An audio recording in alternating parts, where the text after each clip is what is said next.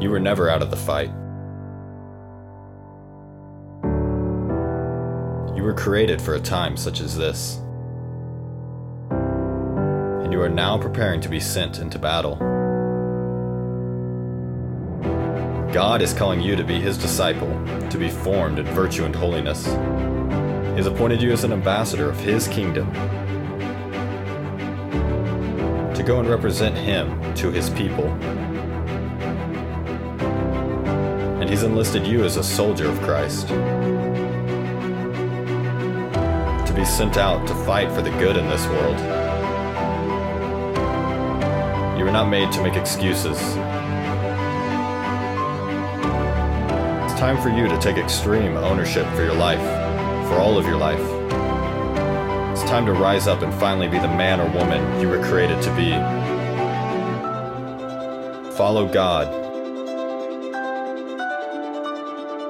Lead others. And never surrender. It is time to begin seeking excellence. What's going on, everybody? This is your boy, Nathan Crankfield. Excited to speak with you today. Got some fun stuff lined up. First, just want to remind you to come join us on Locals. If you haven't joined us on Locals yet, you're wasting your time. You need to come join us over there where we have in-depth discussion. I share a lot of different content, help you to live a life of excellence. Recently, I got to speak at an 8th grade retreat. Had a blessed opportunity there with All Souls Parish and School last week. And so really grateful to them. Just want to give them a shout out in case any of the little homies started listening to the podcast. Had a great time with them. Got to speak to them about where their life is going, the direction that you're heading in. And I just want to encourage everybody that's going through a time of transition. Just 2 podcasts ago, 2 solo ones ago, at least, I talked about the importance of being intentional as you're going through different times of transition, giving yourself grace, but also holding yourself to a high standard while you go through different changes in life. And so that'd be a good one. If you or anybody you know is going through a different time of transition, I talked a lot about my transition into fatherhood, what that's been like for me and my family, and some of my quick lessons learned from the first 30 days of that. And so go check that one out. It's called Fresh Fatherhood or something like that is what I titled it. And so I encourage you to check out that episode. Now, today, we're going to get into a bunch of different things. If you remember my solo episode from last week, I talked a lot about some of the online debates we've been having about, should parents and single people make the same amount of money, and talked about minimum wage and talked about enforcing kind of mandatory parental leave, kind of from the federal level or even the state level. Like, what would that look like? And really try to hit on a lot of philosophical and political principles that we should evaluate these things by. Was super interesting because I don't remember where it was yesterday. Maybe it was a Instagram reel we were watching. Yeah, it was Instagram reel we were watching. And I don't know how serious these people were, but the guy was like having to go back to work after paternity leave. He was just like, everybody should get guaranteed paternity leave for a year. Paternity and maternity leave for a year. And people say these things, and I get it. Like, he might have been half joking, I don't know, but it is a sentiment that's shared by people in the world. Definitely maternity leave for 6 months to a year is not that unpopular of an idea, but paternity leave, I don't know, for 3 months, 5 months, 6 months. And I think we just have to be mindful of when we talk about these things and when we share these things and when we're passionate about them, we try to promote them, even if it's jokingly. Yeah, I mean, he seemed like he was being sarcastic, not that he was outright joking about it, because he said it with a serious face. And I just think it's interesting, and I think we have to really think about, where do you stand on that? On a serious level, it's one thing to joke about. It's like, yeah, it'd be nice. I'd love to have a year off and still get paid. But at the same time, I think some people have even been surprised at how quickly I've gone back to work, knowing that I have 6 weeks off, and I only really took 2.5 straight before going back to work part-time. And I think some people were kind of shocked by that. And so you have this kind of mix of views out there. I work in sales, obviously, so part of my pay is commission. So it doesn't really behoove me to not work, or like I did the speaking opportunity last week and things like that. And so when you have a job or a career, like a lot of people do, where you get paid more if you're there, even if you're able to take some type of leave, It doesn't behoove you. It's not beneficial to the family to take all of that at once, right? To just go 6 weeks without any of that extra pay. And so, yeah, so I think that's something worth considering and thinking about. But so that's what last week's podcast was. I don't know why I got so deep into that. I didn't mean to. But this week, if you remember from last week, two things I said I wanted to talk about that I didn't get to were Target. So some of the stuff that's going on. I actually wanted to talk about Target before this crazy shit came out about them supporting all types of evil and satanic, trans and LGBT stuff. Now, with a great deal of irony, I'm not just saying that the LGBT stuff was satanic, but actually, like, the things they actually were promoting, there were like actual satanic stickers that they were sharing with people. And it was just absolutely nuts. And so we're going to be talking about some of that today, as well as this WNBA debate that I got into. And I've had it with a couple people now, actually, which is really fun. But before we get into any of that, first we're going to talk about some really fun stuff that happened on Instagram. And so if you follow me on Instagram, you probably know that last week I went off about trads. And this is not always the most popular thing that I talk about,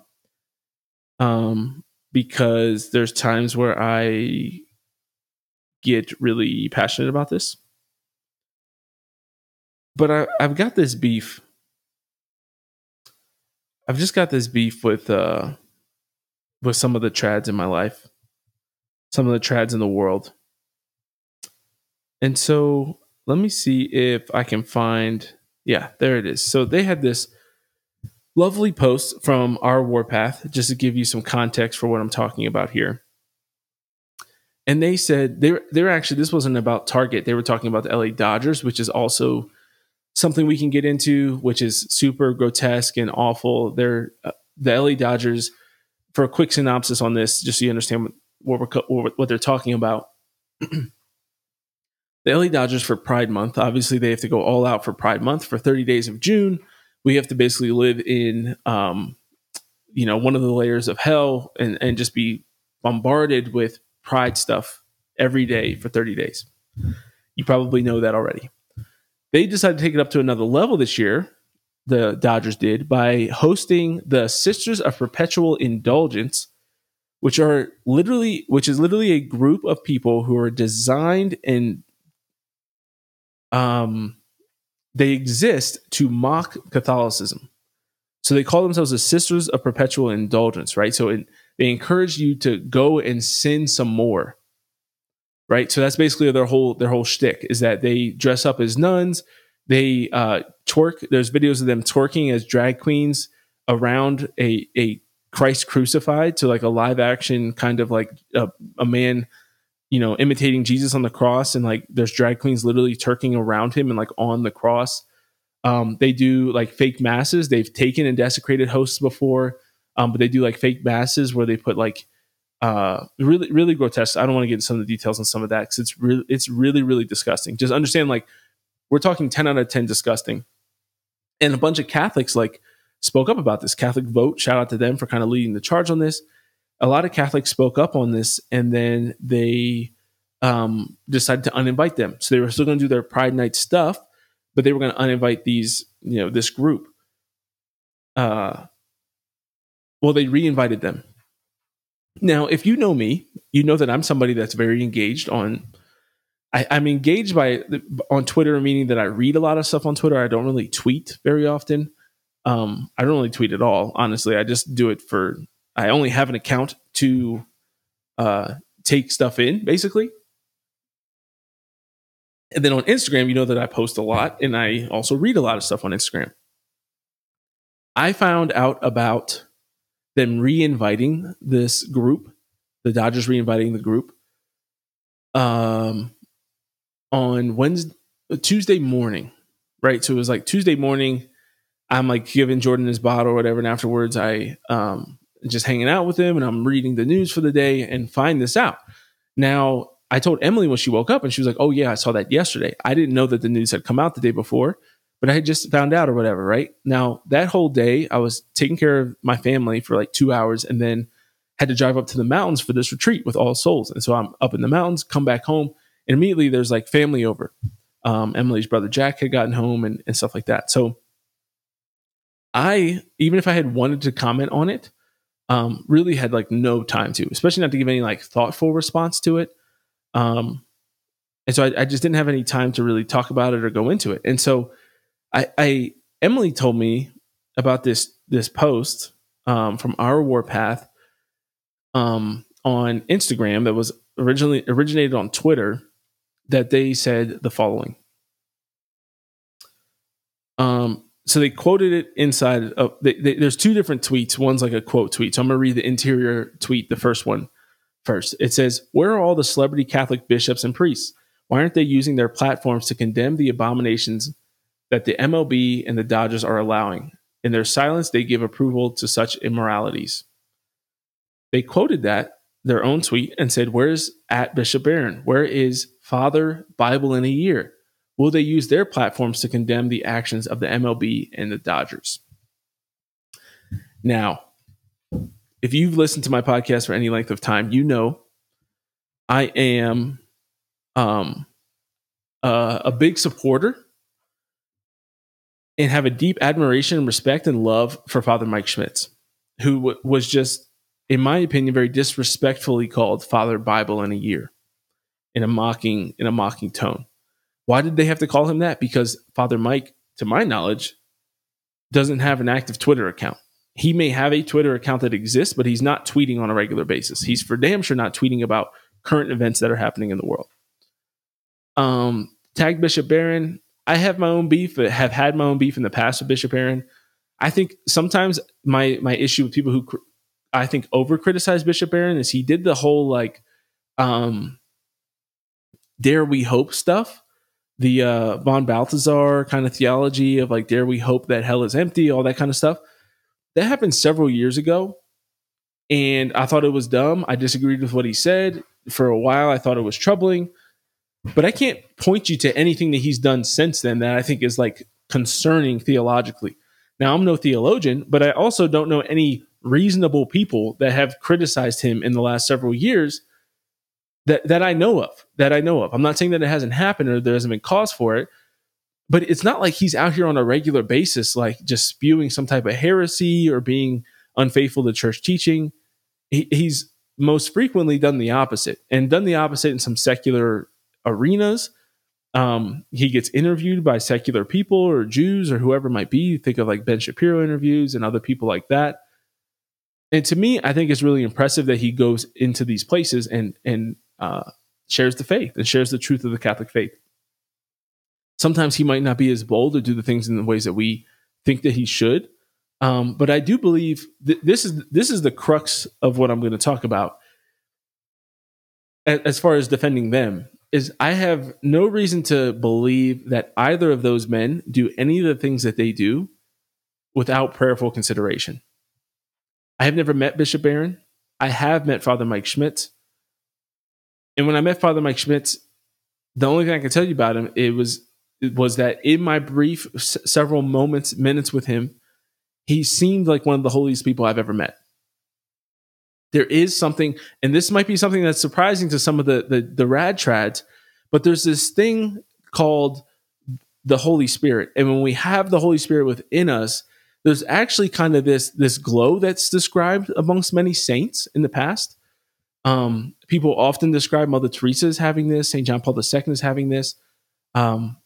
Maybe two people that if you're a rad trad, you don't think are saints, but most of the church and people that knew them did think so, and the church has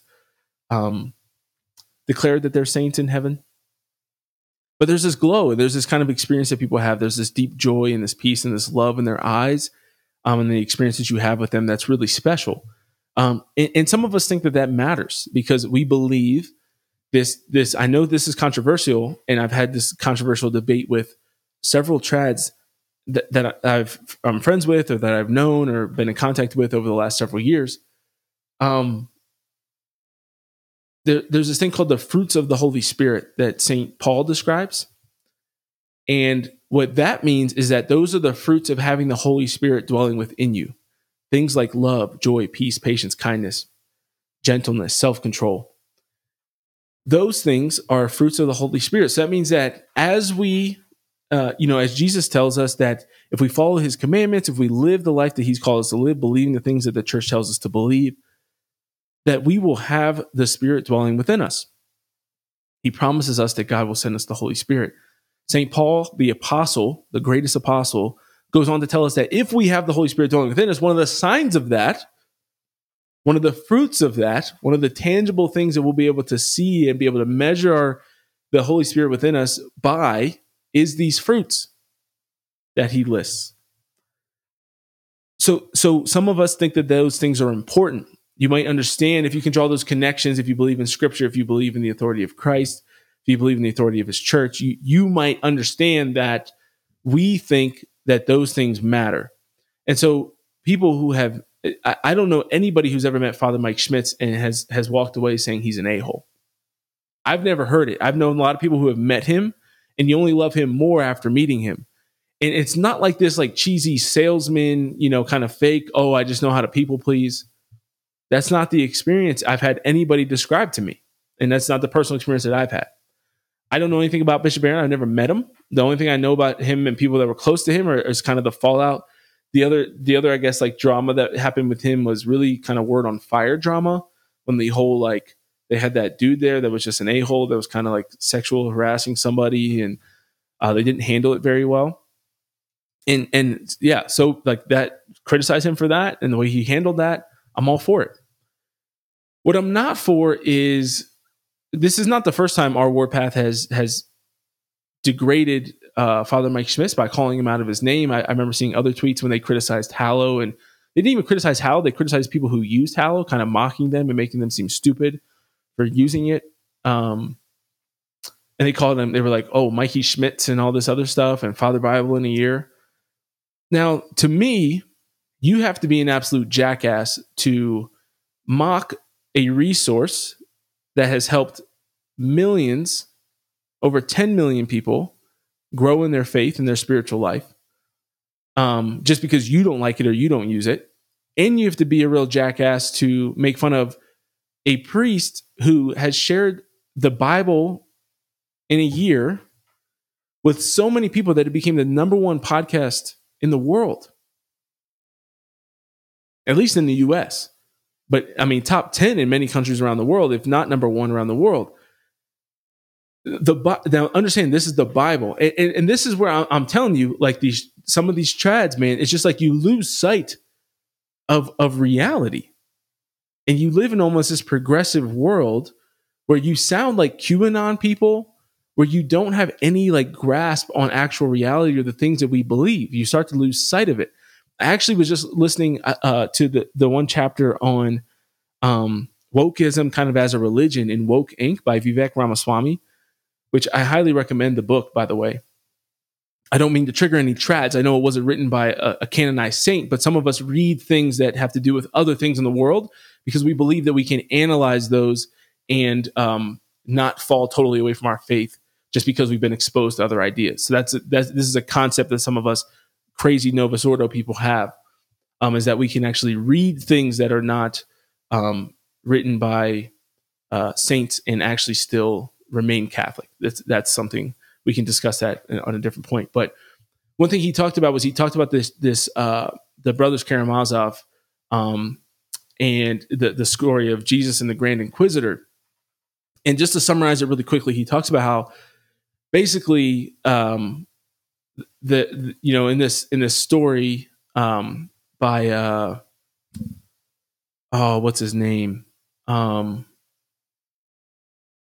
forgetting his name. What's wrong with me? Oh man, Dostoevsky. Fyodor Dostoevsky. Yeah, I remembered it right as I was starting to type it.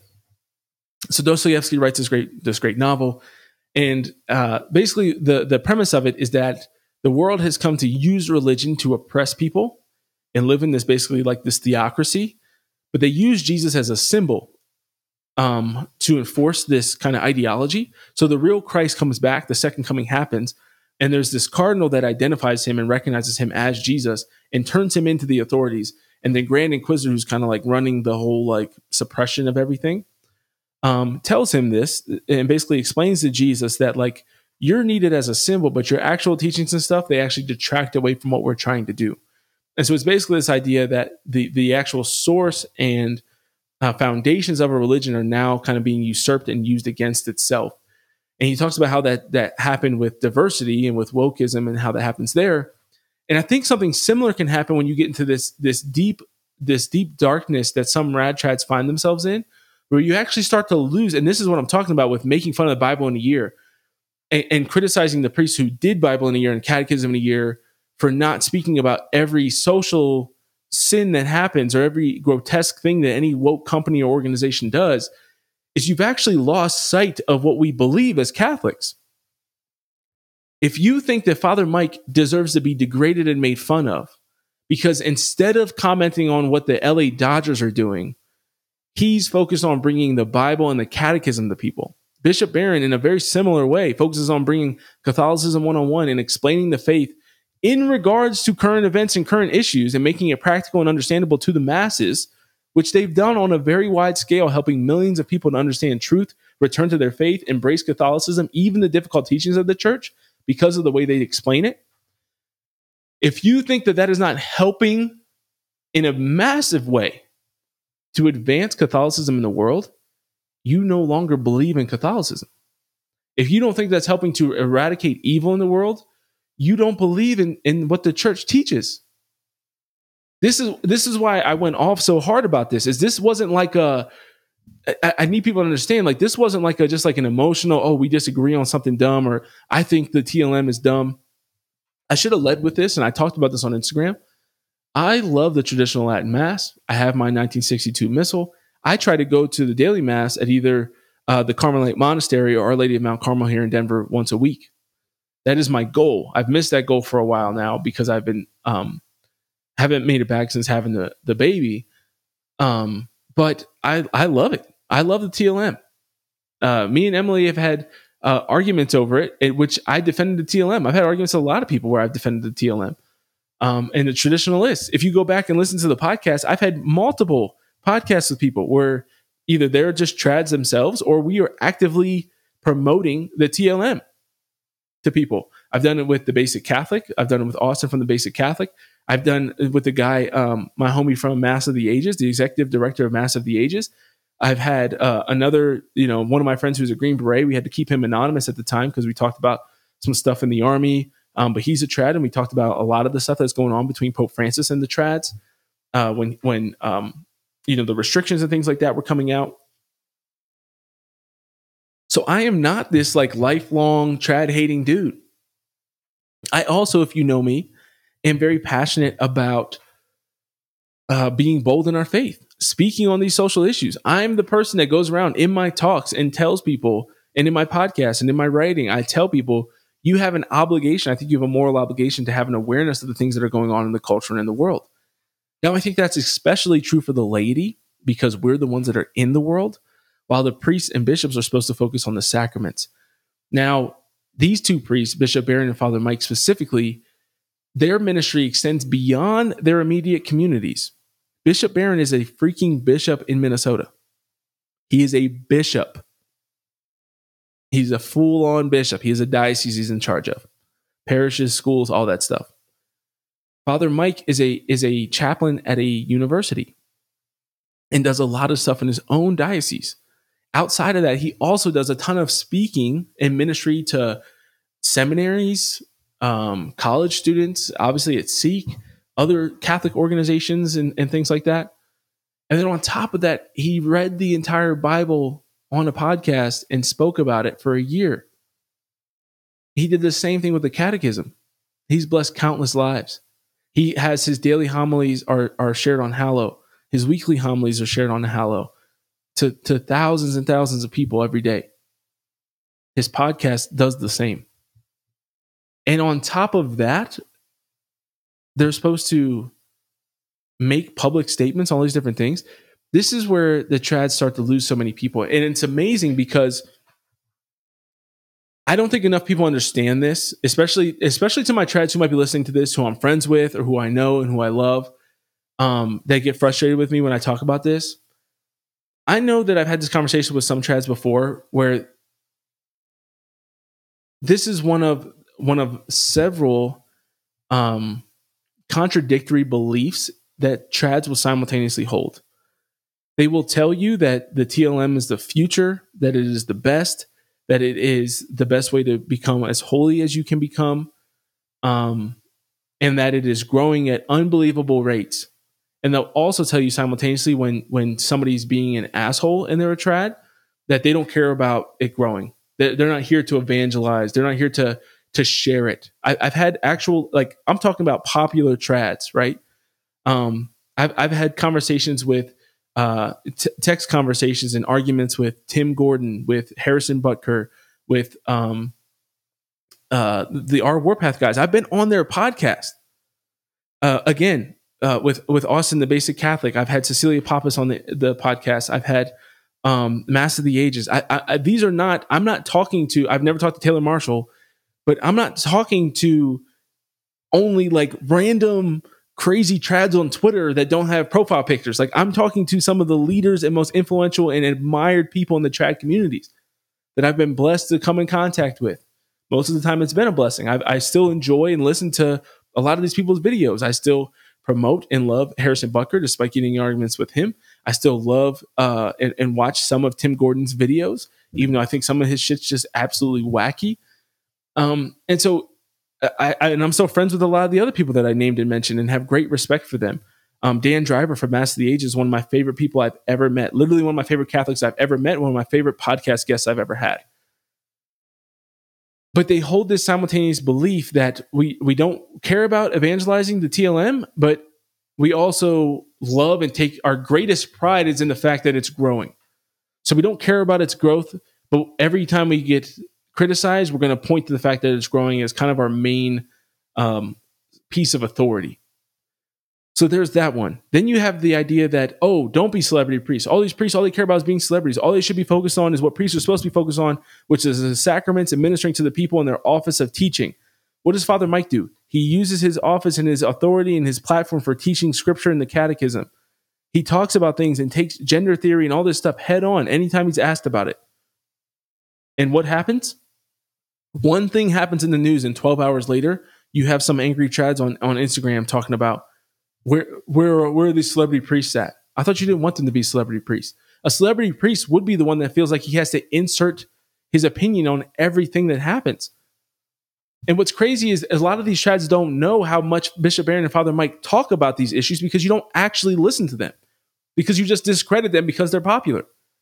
I think you can make the argument that more than any priest in the last 30 years, I mean, you can make the exception for popes, but below the office of bishop, what priest in the last 30 years has been more impactful in the entire world than Father Mike Schmitz?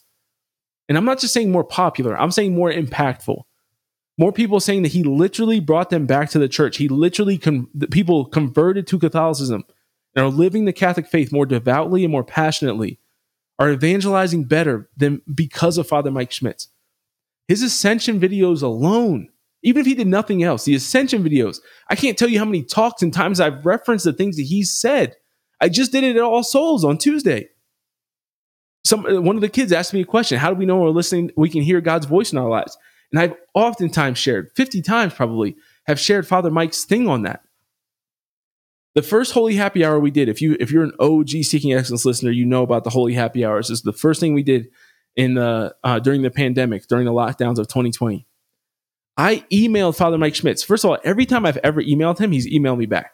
I can't even imagine how many. I don't even text everybody to text me back. I can't imagine how many messages Father Mike Schmitz gets.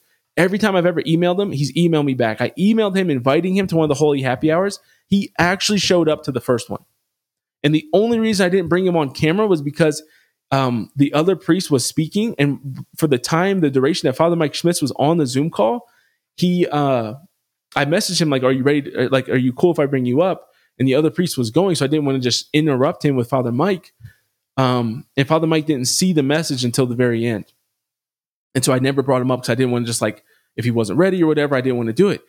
I didn't pay him to do that. I didn't have anything to offer him in return, but just said, hey, I'm doing some ministry stuff for some young adults. If you're available, he said, if I'm free, I'll jump on. And he actually came. Like these are good people. And to see Catholics turning in and being hypocritical and holding these contradictory beliefs. And then I have to hear every time, this is where and I want to talk about the gaslighting. I talked about it on Instagram. This is where I have to hear the gaslighting every time. People will tell me, oh, it's not all trads are like that. Not all trads are mean and rude and all this other stuff. And I'm not saying that all of them are. But my criticism, and this is where I think a lot of my trad friends that do care about the TLM, that do care about Catholicism, that do care about evangelizing, and believe that the traditional Latin Mass is a better form of the Mass that will actually lead to people being holier and better saints. If you believe that, then you have to want more people to come to it. And you should care and be offended and pissed off when people who represent the trad community act like this.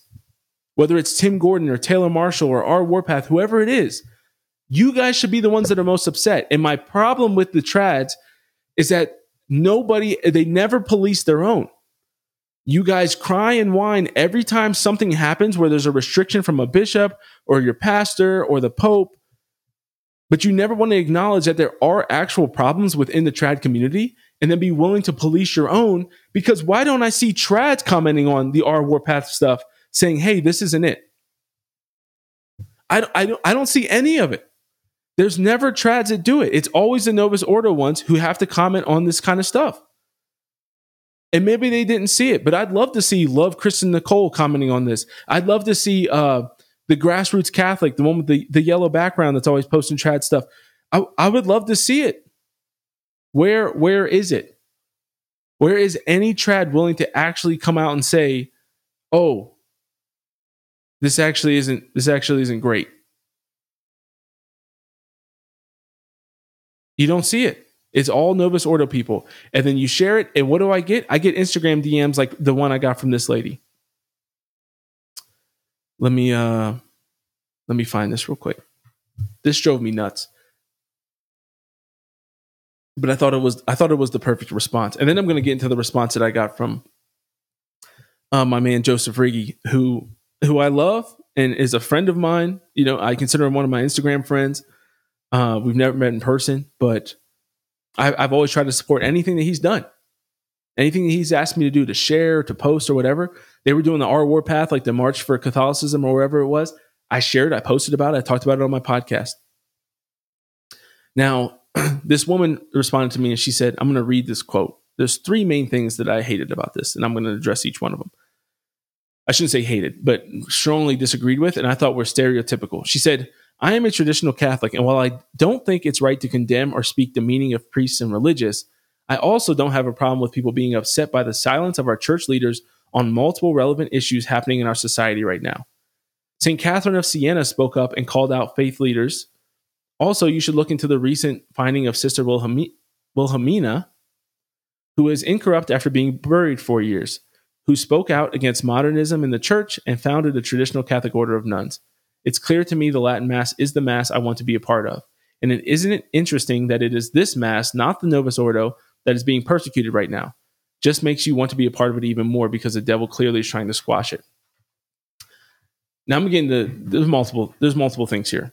The first one is this is what happens. This is what happens whenever you as a Novus Ordo person say anything that is remotely critical of the traditional community. I don't know where the line would be drawn. If you heard my story on Instagram, there was a time in a group chat that I was in that one of the prominent trads that I've already mentioned called a major ministry in the church called it, I don't even know if I can say it. I have to it killed my story when I put the word on the story. But basically called it gay and another very derogatory word for gay. I posted about it on Instagram if you saw it, but my story views dropped in half, and I wasn't calling anybody this word. I was quoting this other person. But basically called it gay, called it homo, whatever you want to say, right? The ministry, called the ministry, the work of the ministry, gay and homo and all this other stuff. Worse words than that. The priest, who's one of the executive directors of this ministry, was in the group, left the group. I called out the guy who said it. No other guy, and this is a group of men, 30-some Catholic men. One other man in that group, maybe 2, and neither of them were trads. one of the few in the group that are not trads, actually said anything about it. Actually was willing to tell this guy, hey, you crossed the line. I'm not saying that you're going to hell for saying this. I'm not saying that you're a horrible person. I'm not judging your heart and your soul for this, but that was crossing the line. And he defended himself and denied that it was wrong endlessly. And this is the kind of stuff I'm talking about. Because this is what they'll say. I don't think it's right to condemn or speak the meaning of priests. I also don't have a problem. So the one word she forgot in there to make it grammatically correct, because after she said, I don't think it's right to condemn or speak the meaning of priests and religious, comma, she forgot the word but. That's what would have made, I don't know if she just didn't want to say the word but because she knows that it basically negates what comes before it. But that's the word that's missing. Because she just says comma, and then I also don't have a problem. Maybe you could put a period there, but if you're going to put a comma, the next word is but. And what but does is it negates or at least belittles the words that came before it and replaces them with authority of the words that are coming after it. I also have a problem with people being upset by the silence of our church leaders on multiple relevant issues happening in our society right now. Now, I would love to know when this woman has last listened to Father Mike Schmitz. I'd love to know when she's last listened to Bishop Barron. I would love to. It would be amazing to know that, to see, okay, you are claiming that they're silent. Father Mike has new content that comes out every single day on multiple platforms. Are you listening to all of it to know if he's talking about these relevant things? He also does, with Catechism in a Year, Bible in a Year, his daily homilies, his weekly homilies, he has to record all of those in advance. Is he supposed to predict and be like do some type of prophecy to know when the LA Dodgers are going to act idiotic and ridiculous and shame Catholics? Not shame Catholics, but, be extremely disrespectful to Catholics. How would he know that? The next thing is what I dislike is St. Catherine of Siena spoke up and called out leaders of faith. Sister Wilhelmina talked about modernism. I agree with that. I think that it's great that they did that. Now, riddle me this, Batman. Did St. Catherine of Siena do that every day? Because a lot of these trads are bitching and complaining about our bishops and our priests and our pope every day. Every day, it's what they talk about. Every day, they whine and complain and degrade and disrespect the priests and bishops and pope. I don't think St. Catherine of Siena did it every single day. I don't think if she had Twitter, she'd be tweeting about it every single day. Sister Wilhelmina talking about speaking out against modernism. Did she talk about it every day? Was that all she talked about? Or do you think sometimes maybe Sister Wilhelmina talked about scripture? Do you think sometimes she talked about the love and mercy of God? Do you think sometimes she talked about the Holy Spirit and his healing power? Do you think sometimes she talked about those things too? Because Father Mike does the same thing. He speaks out against modernism. He speaks out against transgenderism. He speaks out against same-sex marriage. He speaks out against socialism directly. But he doesn't do it every day. And if that's your complaint and your criticism, then I think it's a stupid one. And I'm willing to say that. The last thing here is this. This is going to lead into what Joseph said in his comment on the post. Is that trads often live in this diluted reality. She said, it's clear to me the Latin Mass is the Mass I want to be a part of because it's that Mass that, and not the Novus Ordo, that's being persecuted right now. This is the thing with this statement that's often said. Why is the TLM being persecuted? One, they take it as a sign that the TLM is superior because it has restrictions placed on it, which to me the TLM is an obvious favorite to have more restrictions put on it because of the fact that the church has decided to move away from the TLM. That happened at Vatican II, which was a legitimate council held by legitimate cardinals, legitimate bishops, and a legitimate pope. And if you disagree with any of that, you're welcome to, but that leads you a little bit, you're at least leaning towards schism in some sense. But if you do believe that it was fully legitimate, then you understand the church is moving away from something.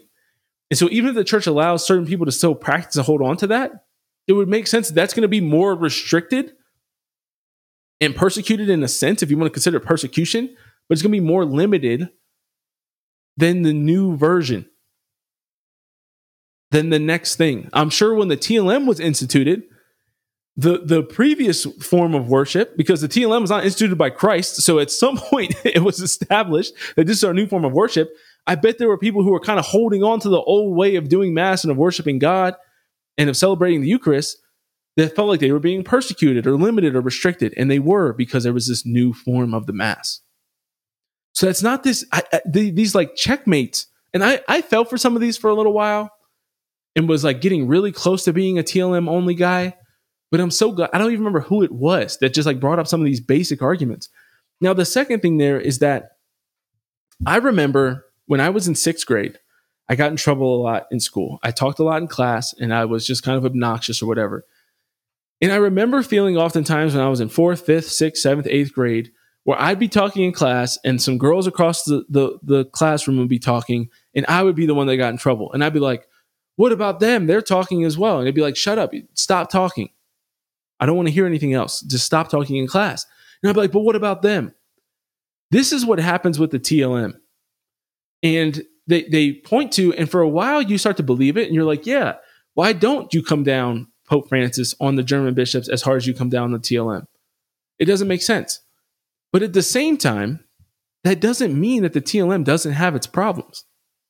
Not the TLM itself, I shouldn't say that, but the trad community doesn't have its issues. When Pope Francis says that the trad community is divisive, do you think what our Warpath posted right there was divisive? I think it was.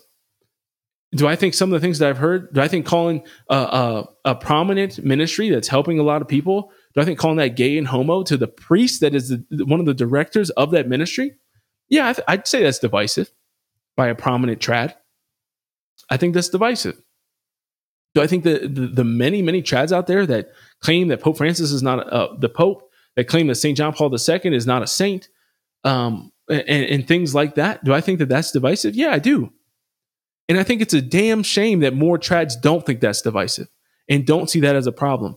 Do I think that there's massive issues in the church in Germany and the church around the world where you have priests and bishops? Do I think there's massive issues with Father James Martin? Do I think there's huge problems? It's super problematic that the Pope has private audiences with Father James Martin and tells him he's doing a good job. Yeah, I think that's a huge issue. But I don't see why they have to be mutually exclusive. I don't see why I have to believe one is a huge problem and one is not. And I can even think that the German issue is much bigger problem than the trans divisiveness. But more and more, I'm starting to see them on equal playing ground.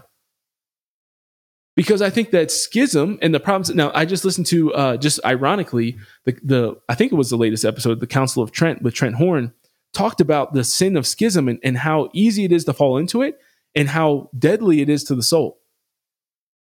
And I really think it's worth going and listening to that. I will definitely link that one in the show notes today. But do I think that the sin of schism and all this stuff is equally as problematic as the other schism happening in Germany because of same-sex marriage? Both of them are schisms. It's the same sin. They both encourage and are influential in affecting other people and encouraging other people to fall away from the church. So I'm starting to see more and more like, oh, maybe this trad stuff was more of an issue than I originally thought. And it's possible because I have some semblance of humility in my body and mind and soul that I can say maybe somebody else was able to see this problem before I was able to see it. So I want to get to what Joey said, but I want to also read, just because I think it's a good time for it, this other story that I got in the DM. So this was really great. I'm going to read her whole response to me.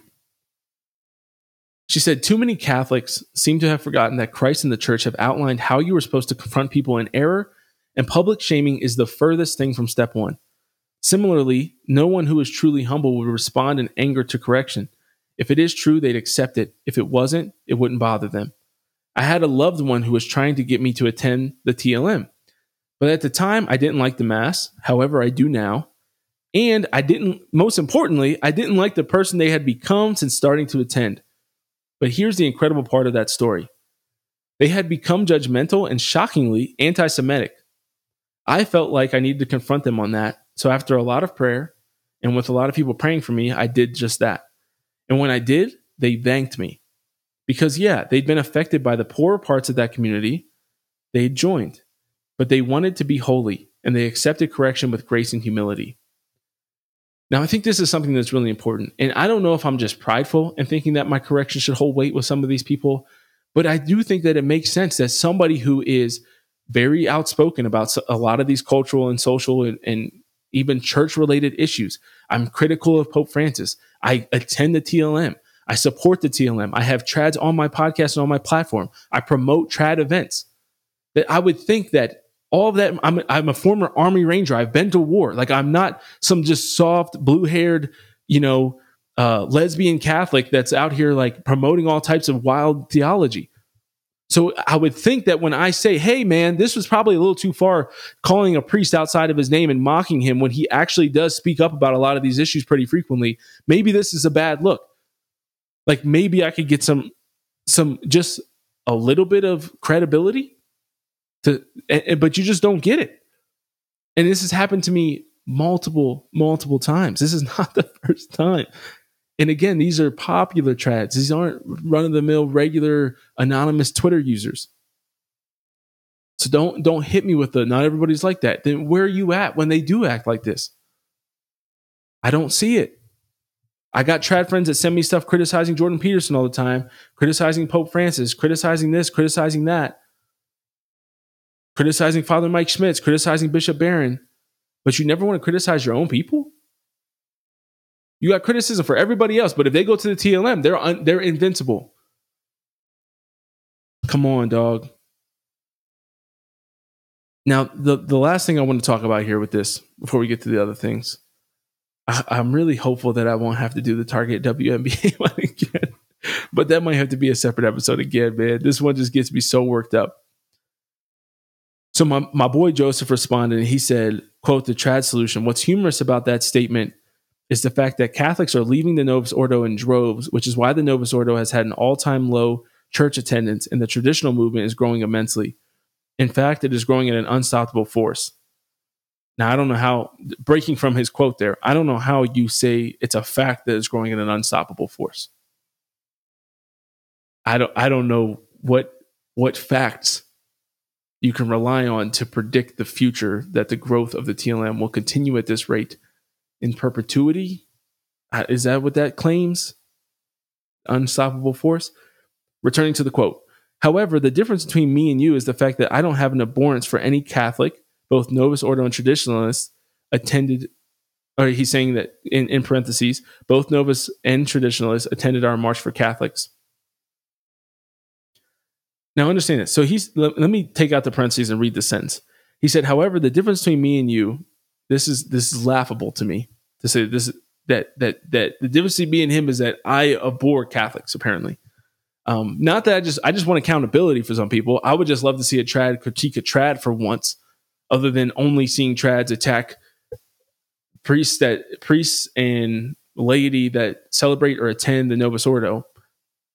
I would just love to see it one time. Just one time, one single time. But apparently that means that I hate traditionalists. Now understand this again. This is a friend of mine. I did a podcast with him. I promoted the thing that he mentions in this statement that he says I have an abhorrence for Catholics. He says I have an abhorrence for. He implies, at least, I think, by saying the difference between me and him is that he doesn't have an abhorrence for any Catholic. He's implying that I have an abhorrence for traditionalists. And his point for that is that both Novus Ordo and traditionalists attended the March for Catholics that he held. I posted about the March for Catholics. I shared it. I am part of the reason why Novus Ordo Catholics went to that, because I promoted it. I looked up flights to try to go myself to this event held by a trad that everybody was welcome to because I believed in it. I thought it was a good thing. That's his sample for the difference between me and him, is that the event that I promoted, that I believed in, that I encouraged both trads and Novus Ordo people to go to, I hate trads, I guess. So he said, whether they be traditional or Novus Ordo, while your thoughts on the traditional movement are formed by the same logic used by leftists and liberals, anyone you disagree with, you put them in a box and write them off. Now, does that sound mildly hypocritical? I feel like I've made a pretty strong argument for why I continue to put trads in this box. I used to not. I used to always say like some trads, but the problem that I have, again, with the trads is you can't sit here and watch a small minority that's increasing in size within the group, mind you. Because back when I first started criticizing trads, that was when I was on the Our Warpath podcast. This was before I thought they were doing stuff that was out of pocket. So now they're doing it, and it continues to grow and expand, and no trads ever criticize it. So in the same way that the first stupid ass post by our Warpath, the whole thing that they said was, they said, your silence, where's the actual quote? Let me find it. In their silence, they give approval to such immoralities. They're saying that Father Mike and Bishop Barrett, by not speaking about the things that are happening in LA Dodgers, which I assume would mean they'd also have to speak about Bud Light. They'd also have to speak about Target. They'd also have to speak about all the transing of the kids in every state when every article comes out. Every drag queen story hour, every drag show with kids, they'd have to speak on every one, apparently, because every national news story that is a violation of Catholic morality, if they're silent on it, they give approval to such immoralities. And by golly, our Warpath is the arbiter of that truth. They are the ones who get to decide that. Now, on the flip side, when trads see trads being assholes, and I say that your silence is consent to that because you advocate and support and like these posts and follow these people and encourage them, and you pay for their lifestyle. For Taylor Marshall, makes God knows how much money. What does he make? $300,000 a year on Patreon. Tim Gordon balling out on Patreon and all these different platforms that he's constantly collecting money from trads. You literally pay for them to say these hateful and divisive things and support them and prop them up as your heroes. And then you're silent when they step across the line. This is my problem with it. I think that there's a stronger argument for lumping trads in together to make judgments on the community when I've seen this so many times. And even the ones who don't make the violations, they don't ever criticize. It's very, very... I had one trad friend reach out to me who goes to the TLM more than a Novus Ordo. And she was the only person that said, I agree, this is nonsense. That was the only one. The only one. It's crazy. It's really, really tough, man. And I think it's really sad. I think it's super unfortunate that you got to see this. I think it's just sad to see so many just like kind of falling into this like this pit of negativity, man. Because it really does just kind of swarm you, and it kind of it's overwhelming. I've been there, and I don't think it's necessarily ironic that I feel like when I was in the depth of in my own life, if you track when I felt like I was most discouraged and negative, was when I was most like deep into a lot of this trad stuff. And I don't think it's inherent to that. I don't think it's the TLM. I think the TLM is a beautiful and amazing mass, and I love going. I'd love to go today if I could. I'd go tomorrow. But there's something about some of the people in the community that just go too far with a lot of this stuff. And I even had people reach out to me, and they talked about, somebody sent me a clip from, obviously I got the Trent Horn stuff, and he's not a trad, but I got another clip that I need to watch, but a friend telling me that even Father Ripperger talked about this and shared a quote from G.K. Chesterton about it, and talked about how seeing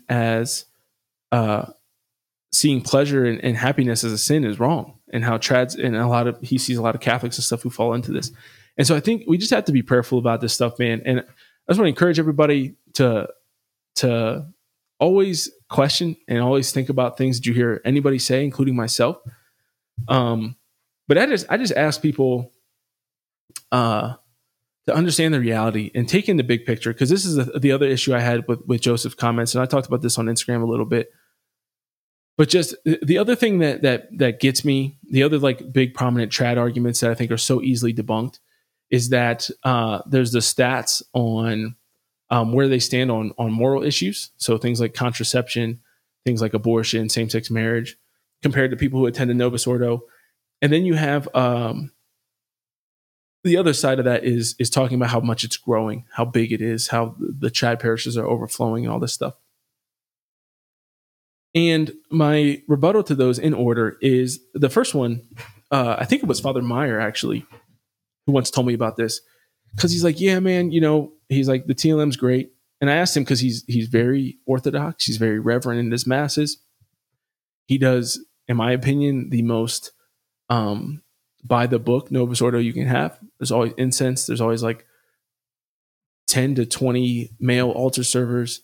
And he's ad orientem, and he just does a beautiful, beautiful mass. And he's just my favorite priest in the world and one of my best friends. And I asked Father Meyer about it one day, like, did you ever consider doing TLM or whatever? And we were talking about the stats. And he's like, if you polled my parishioners at All Saints Parish in Indiana, you'd get similar numbers. He's like, I don't have a bunch of pro same-sex marriage, pro-choice. He's like, I talk about all those issues. My parishioners are well-formed, and they understand that. He said the issue with the hard part about the stats with the TLM is the Novus Ordo reaches a much wider group of people. Our diversity of thought and belief and diversity in general, in any capacity, and I'm not saying diversity is this fantastic issue, but it's true that if you look at the numbers of where the Novus Ordo is growing, you have a lot of it in South America and Asia and the Philippines and things like that. They're practicing the Novus Ordo. They're not doing the TLM in a lot of these places. And it continues to grow, and the church continues to grow and expand. And if you exclude the Catholic Church down to just white people, it is true that the Novus Ordo is draining and the TLM is very popular. And they're going to have much more devout people in white TLM parishes than you have in white Novus Ordo parishes. That's true. I think when you take in the grand picture of things and you start to realize, okay, the Novus Ordo reaches a much wider audience. There's many, many more people going to the Novus Ordo than the TLM. It's not even remotely close. The people that go to the TLM are similar, I think, more similar and more comparable to people you find at extracurricular church activities, at a daily mass, right? Those are the people that go to the TLM because it's a different version of the mass. One, it's longer, it's more intense, it requires more learning, it requires you to pay more attention. There's a lot more to it. So you're getting people who already want more out of church. You're not getting your kind of run-of-the-mill, sometimes going to mass Catholics. And so I compare it to, like, in my parish, we have gathering at the grotto events, and we also do candlelight masses once a month. And during the summer, we do those outside. And during the summertime, you get a couple hundred people, usually 100 to 200 people that come to these masses. If you polled the people that are coming to mass on a Thursday evening, you would get similar stats to what you get at the TLM. But instead, what we do is we poll people at all types of different Novus Ordo parishes, including the whack-ass parishes in Chicago, where they're singing secular songs and doing all kinds of crazy stuff. The churches in Germany, like all of that's included. But if you take the top 5% of a parish, those are the people who are going to the TLM. Now you can make arguments like, well, why is that so appealing to them? And there's arguments for that, and that's great. But that doesn't discredit necessarily to say that each parish, I bet you, the Novus Ordo, they have the same, like your average Novus Ordo parish and your average TLM parish, because the Novus Ordo parish is so much bigger, they probably have the same number of Catholics who believe in everything the church teaches. They also have a number of Catholics at the Novus Ordo parish that are coming to grow in that belief in what the church teaches, and they're growing in their faith, where everybody at the TLM, for the most part, is already very much bought into everything the church teaches, already very devout Catholics, and that's great. But I don't think that discredits the fact that many people are coming to know Christ and his church through the Novus Ordo. And it seems to be a more welcoming, more open environment. And welcoming doesn't have to mean watered down Catholicism. Those two things don't have to go hand in hand. The other thing I talked about with this is this idea of this popularity. I shared this and I got a correction from somebody, but I was like, as far to my knowledge, there's one TLM parish that's dedicated to the TLM.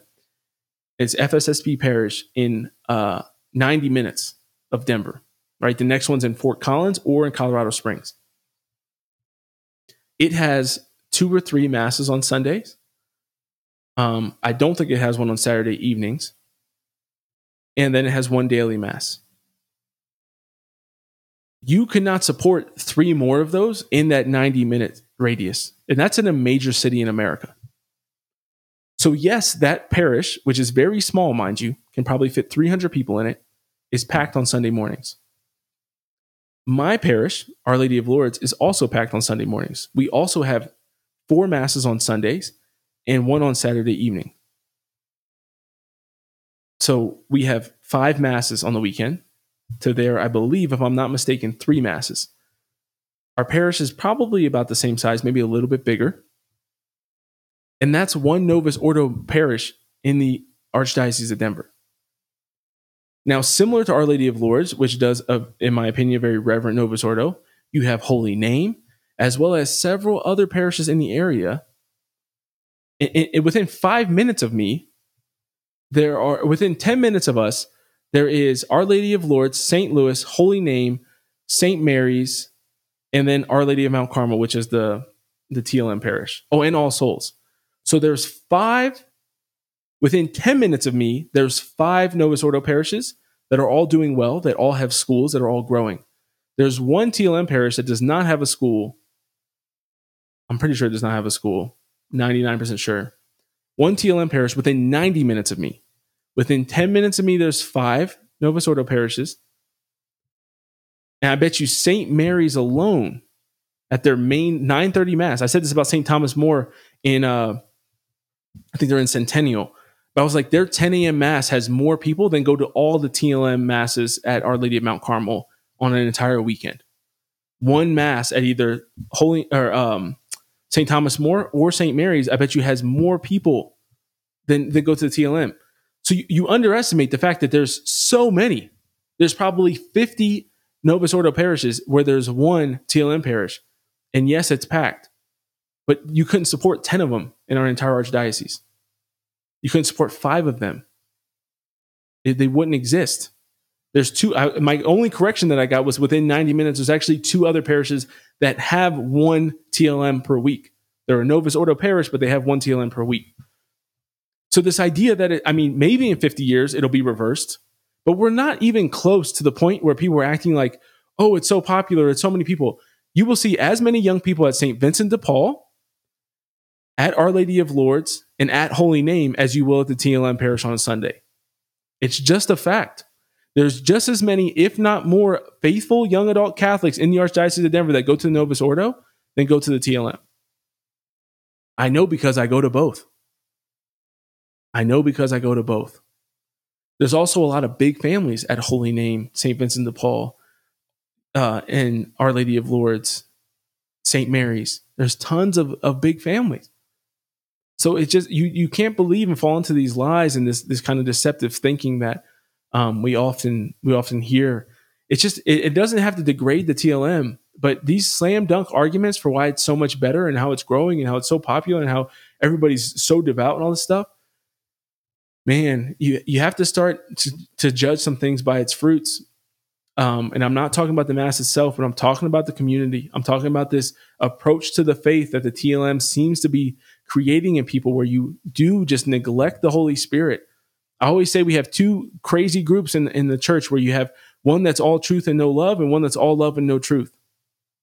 And it's not good to be on either side. The German bishops claim to be all love and no truth. And I think a lot of the rad trads that get too crazy about this stuff, they become truth with no love. And God doesn't want us to be either one of those things. Dan Driver, the executive director, I think is his title, of the Mass of the Ages, which is promoting the TLM. He was the one that told me every Catholic's called to be traditional and charismatic. Because you can't be Catholic without the Holy Spirit. And if you have the Holy Spirit, you're going to have the fruits of the Holy Spirit, the gifts of the Holy Spirit, and you're going to be loving, joyful, peaceful, patient, kind, gentle, self-controlled. All right, my friends, obviously I have no time to talk about Target and these other things, but I promise that will be next week's episode. I greatly appreciate you. Thanks for listening today. God bless you. Remember to fight hard. Be as holy as you can this Pride Month. The world is going to increase in sin. So many people are going to partake in sin by promoting it, by celebrating it, by acknowledging it, by affirming it, by encouraging it in other people. And so this is a month for us to first and foremost, be driven and focus on humility, be focused on the Sacred Heart of Jesus, which is the greatest example of humility the world has ever had. So this is a great month. My challenge to you for the month of June is to pray the Litany of Humility every day. And I will start in our June podcast reading that prayer. I just thought of that as an idea. So I'll start reading that prayer to kind of open the episodes. And so let's pray that litany of humility and grow in humility this month. God bless you. Continue to fight hard and be your best.